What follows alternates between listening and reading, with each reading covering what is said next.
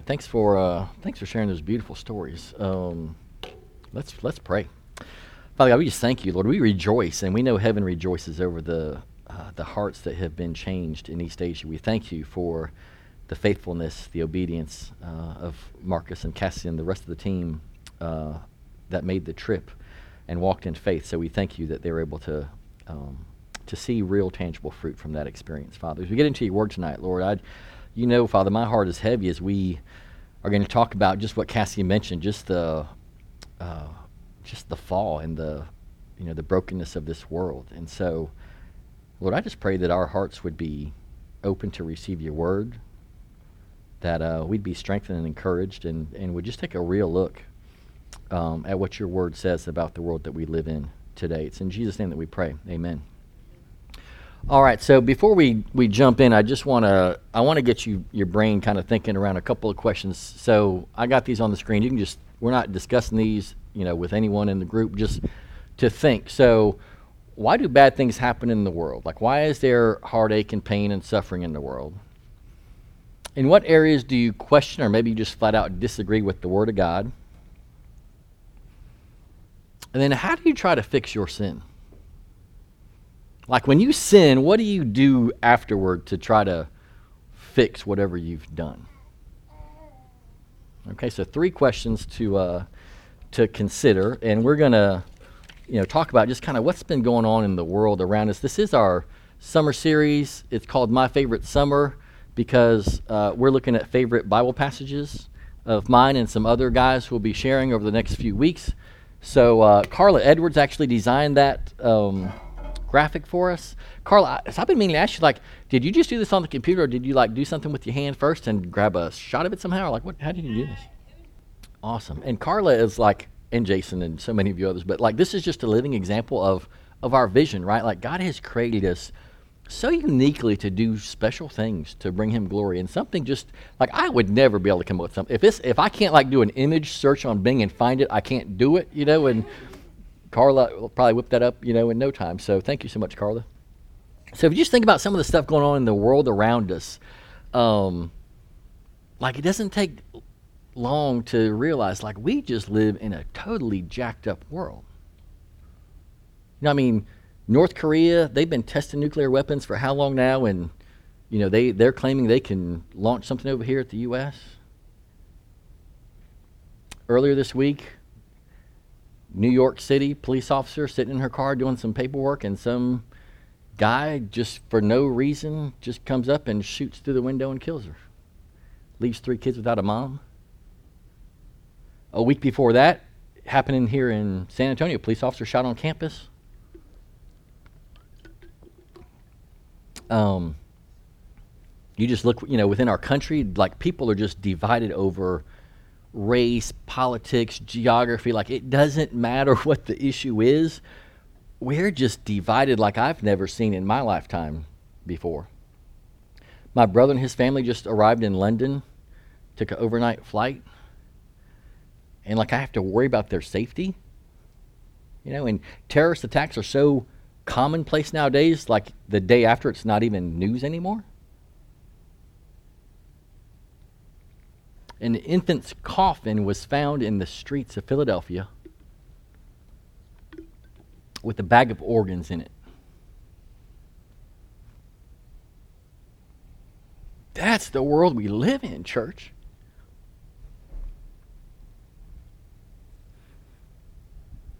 So what text are we in tonight? Anyone want to take a guess? Genesis 3. There is a passage that explains how we got into such a messed up world. Just a totally sin-soaked world. So if you have your Bibles or your phones, however you want to read and follow along if you want to, that'd be great. We're in Genesis chapter 3. This is one of my favorite passages in all the scripture for a few reasons. Like I just said, it explains, and I'm not exaggerating, it explains why the world is the way it is. Every single thing that is wrong in this world, that is wrong in your life, can be explained in this passage right here. So that's one. Number two is because it, you go back to this, And at least for me, and I think I probably represent most of humanity, or at least most believers when I say this, like this explains why I view temptation and sin the way that I do. And then the third reason why I love it is because in the end, I cannot be the hero of my own life story. So we'll talk about some other things along the way, but those are the three things I want us to kind of talk about tonight, why this is one of my favorite passages. So we'll read the first 8 verses to start with. Now the serpent was more crafty than any beast of the field which the Lord God had made. And he said to the woman, "Indeed, has God said you shall not eat from any tree of the garden?" And the woman said to the serpent, "From the fruit of the trees of the garden we may eat. But from the fruit of the tree which is in the middle of the garden, God has said you shall not eat from it or touch it, lest you die." And the serpent said to the woman, "You surely shall not die. For God knows that in the day you eat from it, your eyes will be opened, and you will be like God, knowing good and evil." When the woman saw that it was a delight to the eyes, and that the tree was desirable to make one wise, she took from its fruit and ate, and she gave also to her husband with her, and he ate. Then the eyes of both of them were opened, and they knew that they were naked, and they sewed fig leaves together and made themselves loin coverings. And they heard the sound of the Lord God walking in the garden in the cool of the day. And the man and his wife hid themselves from the presence of the Lord God among the trees of the garden. That passage right there, just that, like we just got the explanation for why the world is the way that it is. The serpent came along. He's not writhing. He may be, kind of standing upright, because writhing is part of the curse that will come later. But this is the first time sin enters the world. The serpent tricks Eve, who then gives to her husband. And for the first time, sin, darkness, evil, bad thoughts, disease, everything that is bad starts from that point forward. God's creation is suddenly no longer the way he designed it to be. This explains why this world is such a mess. It explains why ISIS exists today. It explains why every 98 seconds in America someone is sexually assaulted. It explains why my daughter suffers from anxiety. It explains why there are over 10,000 kids in Texas alone who need to be in a foster home, who need to be placed in a foster home. It explains why Kawhi Leonard rolled his ankle severely in Game 1 with a huge lead, and we have paper champions from California. Thank you. And if you will listen to stories that Kevin will share from his trip to New York City, you will hear just how mean people can be to one another, even complete strangers. And not that that's isolated to New York, because it certainly is not. This passage even explains why at my age I have to hold stuff like this to read it now, which is kind of strange. Like the further away it is, the easier it is for me to read. That's just backwards. And speaking of backwards, it also explains how I'm playing Nerf guns with Daniel, our 12-year-old son, today. And before I tell you what I did and how I hurt myself, I have to tell you, like, he has this, like, it's a shotgun. Like, it doesn't shoot these little tiny, like, Nerf, like, it shoots, they're like this big, and they whistle, like, psh, and so you, like, it's coming so that you can't get out of the way. And it's kind of scary, even though I know, like, okay, the pain will go away, but they're like, the noise, And so I'm in Gabby's room, which I have to ask her forgiveness because she asked us not to play in her room. But I'm in Gabby's room, and I'm trying to reach out and get one of my bullets. And I look through the hallway, and there's Daniel with his shotgun pointed right at me.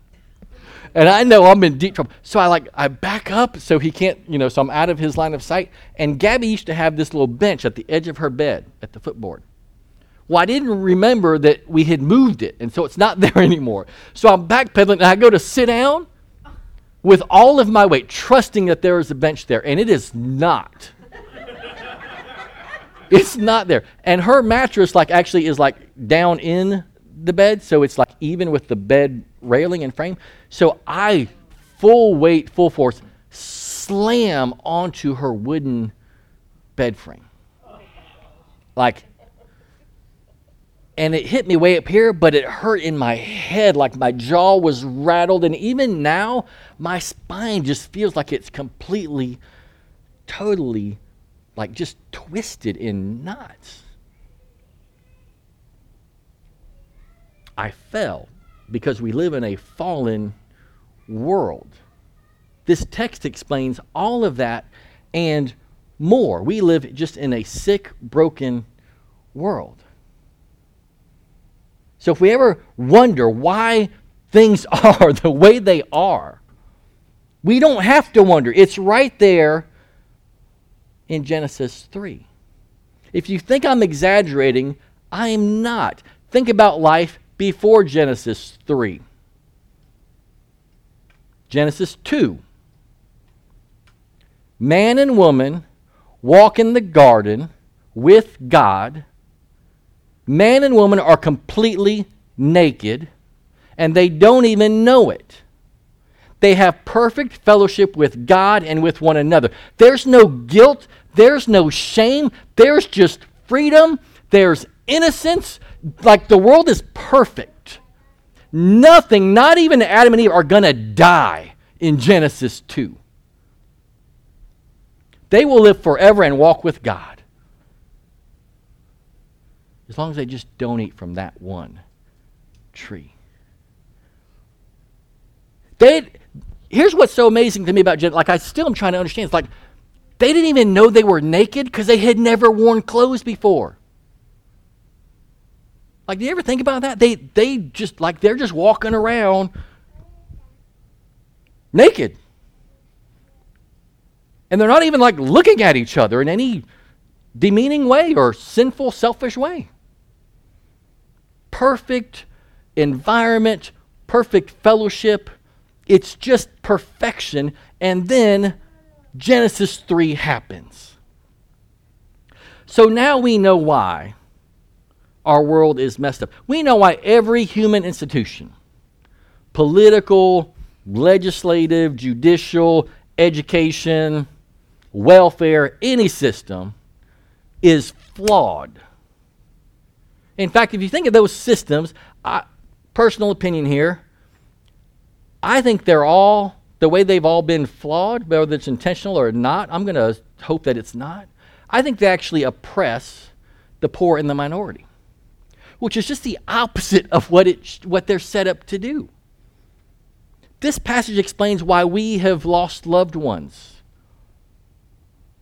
elders, and even the unborn. It explains why when Gabby and I are coming to church early tonight, we have two of our foster kids in the back. We're coming up 410. And they're local, but they're not from San Antonio. They're from a surrounding suburb. Well, one of them goes, like, totally surprised me in the back seat. Hey, we used to live there.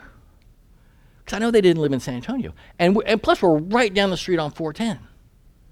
I'm looking for, like, is there an apartment building? Like, what are they talking about? And I said, you used to live where? The Red Roof Inn. In that moment, like, my heart just hurts. But I don't want to show it, you know? So I'm like, oh, you like staying in hotels? Me too, you know? It explains why we got a call the other day from one of our former foster kids who says, my family doesn't want me anymore. Would you adopt me?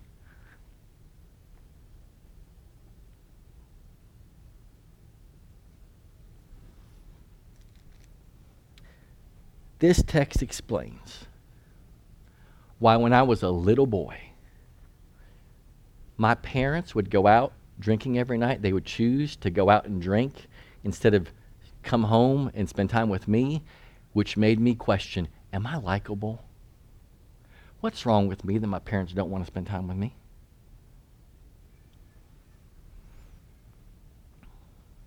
This text explains why we took a family vacation and I ended up looking like this. That's not pink eye. That was something else, like 5 days of pink eye medication, and the only thing that changed was both my eyes started looking like that. Genesis 3 brought total chaos into the world.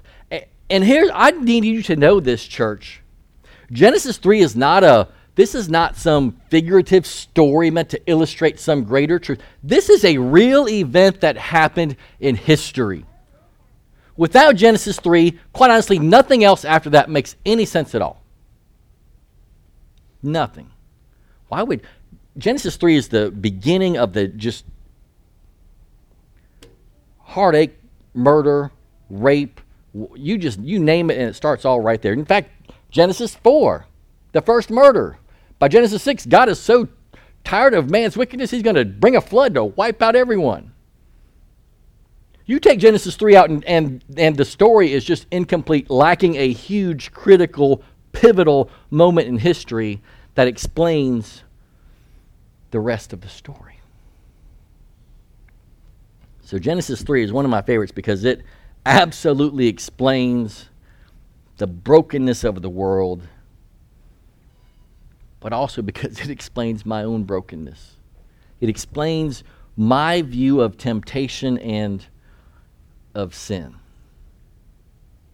Did you get what the serpent got them to do? He got them to question the word of God. Indeed, has God said you shall not eat from that tree? There's the temptation. Anytime we face temptation, what we're really questioning is, do you believe the word of God? Is that really what God said? That's why I had the question up there. What are you questioning God's word? What do you disagree with? Because when we sin, what we're saying is, God, I hear you, I read that, but I'm not going to believe it. I'm going to choose this route instead. And if you do question anything in God's word, my question to you would be, why do you question it? And here's the answer. You can accept it or not. It's true of you and of me when we reject the truth of God's word. Because it's inconvenient to accept it as truth. Because society might say, oh, you don't believe that, do you? Really, like same-sex marriage, you think that's wrong? What are you, bigot? Homophobe? So if it's inconvenient to believe it, then maybe we won't believe it after all. Which, of course, leads us down the road. Well, then who are you to pick and choose what's right, what's true? Maybe it's just because you think, you know what, the Word of God is ancient, it's old-fashioned, doesn't apply anymore. I'm going to have sex with my girlfriend before marriage. That's ancient literature. That's all it is.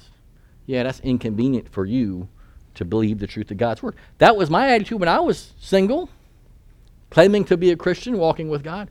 Yeah, I believe all that except the part about not having sex before marriage.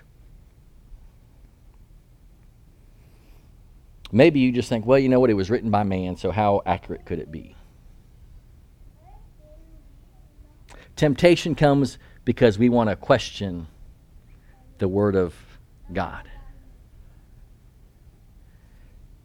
And did you notice, throughout this interaction, never did Adam or Eve go, hey, God, when you said don't eat from that tree, what did you mean exactly?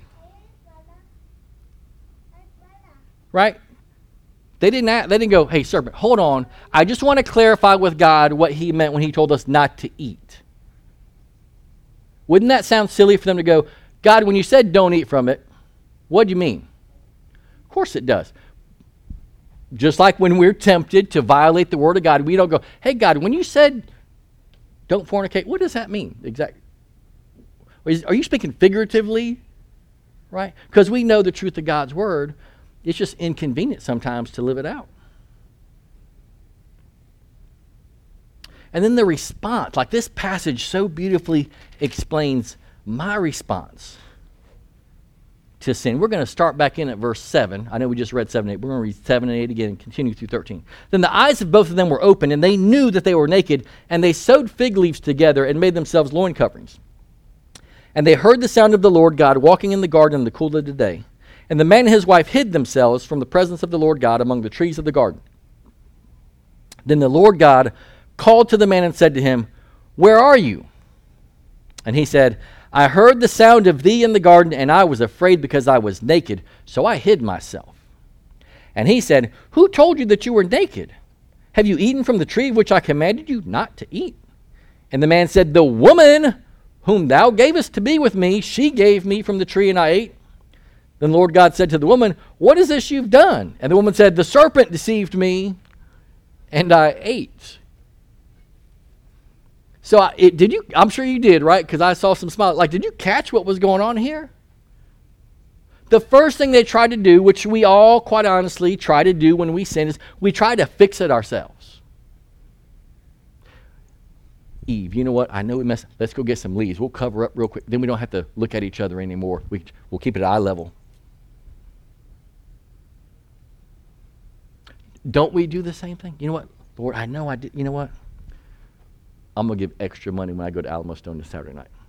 I'm going to make it right with you, God. God, if you forgive me, you know what? I will never look at my computer again.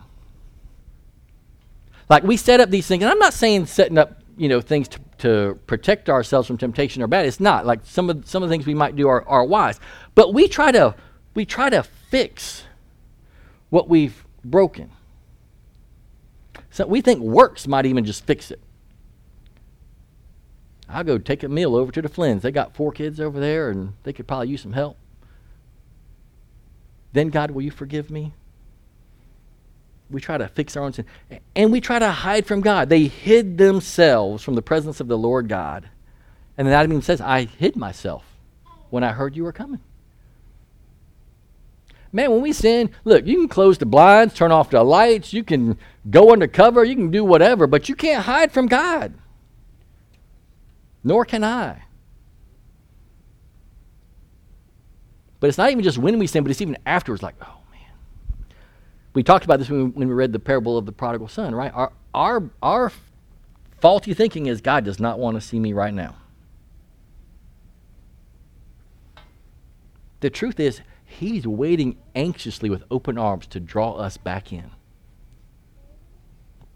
So we try to fix it, we try to hide from God, and then we sure do try to blame others. Adam blames it on Eve and on God. The woman that you gave me caused me to eat.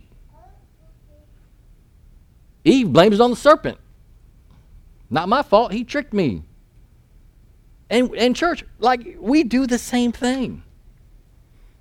How many times does a spouse cheat on the other one, whether it's physical or emotional, and when asked why, or when explaining why, the blame lies with the other spouse? Well, if she were meeting my needs in the bedroom, I wouldn't be out, whatever. If he were emotionally connected to me, I wouldn't have contacted my old friend from high school on Facebook. You know, if our finances were better, we wouldn't be living together. But we got to live together to make this work. See, we can be creative in how we blame others instead of ourselves, or other people and other things. Because here's the deal.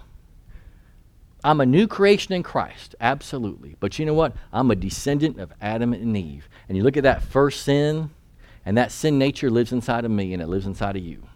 And so when we sin, we look back at that first sin and go, man, I can relate, because that's like looking in the mirror whenever I mess up.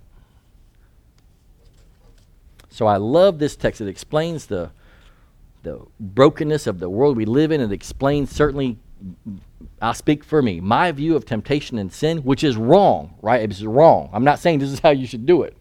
Not at all. And that's why you and I cannot be the heroes of our own story, because we're broken. We're absolutely broken. We're messed up. But the beauty in the story is that we can't be the hero, but it shows us who is the hero of our story. And that is God. Look over at verse 21. And the Lord God made garments of skin for Adam and his wife and clothed them.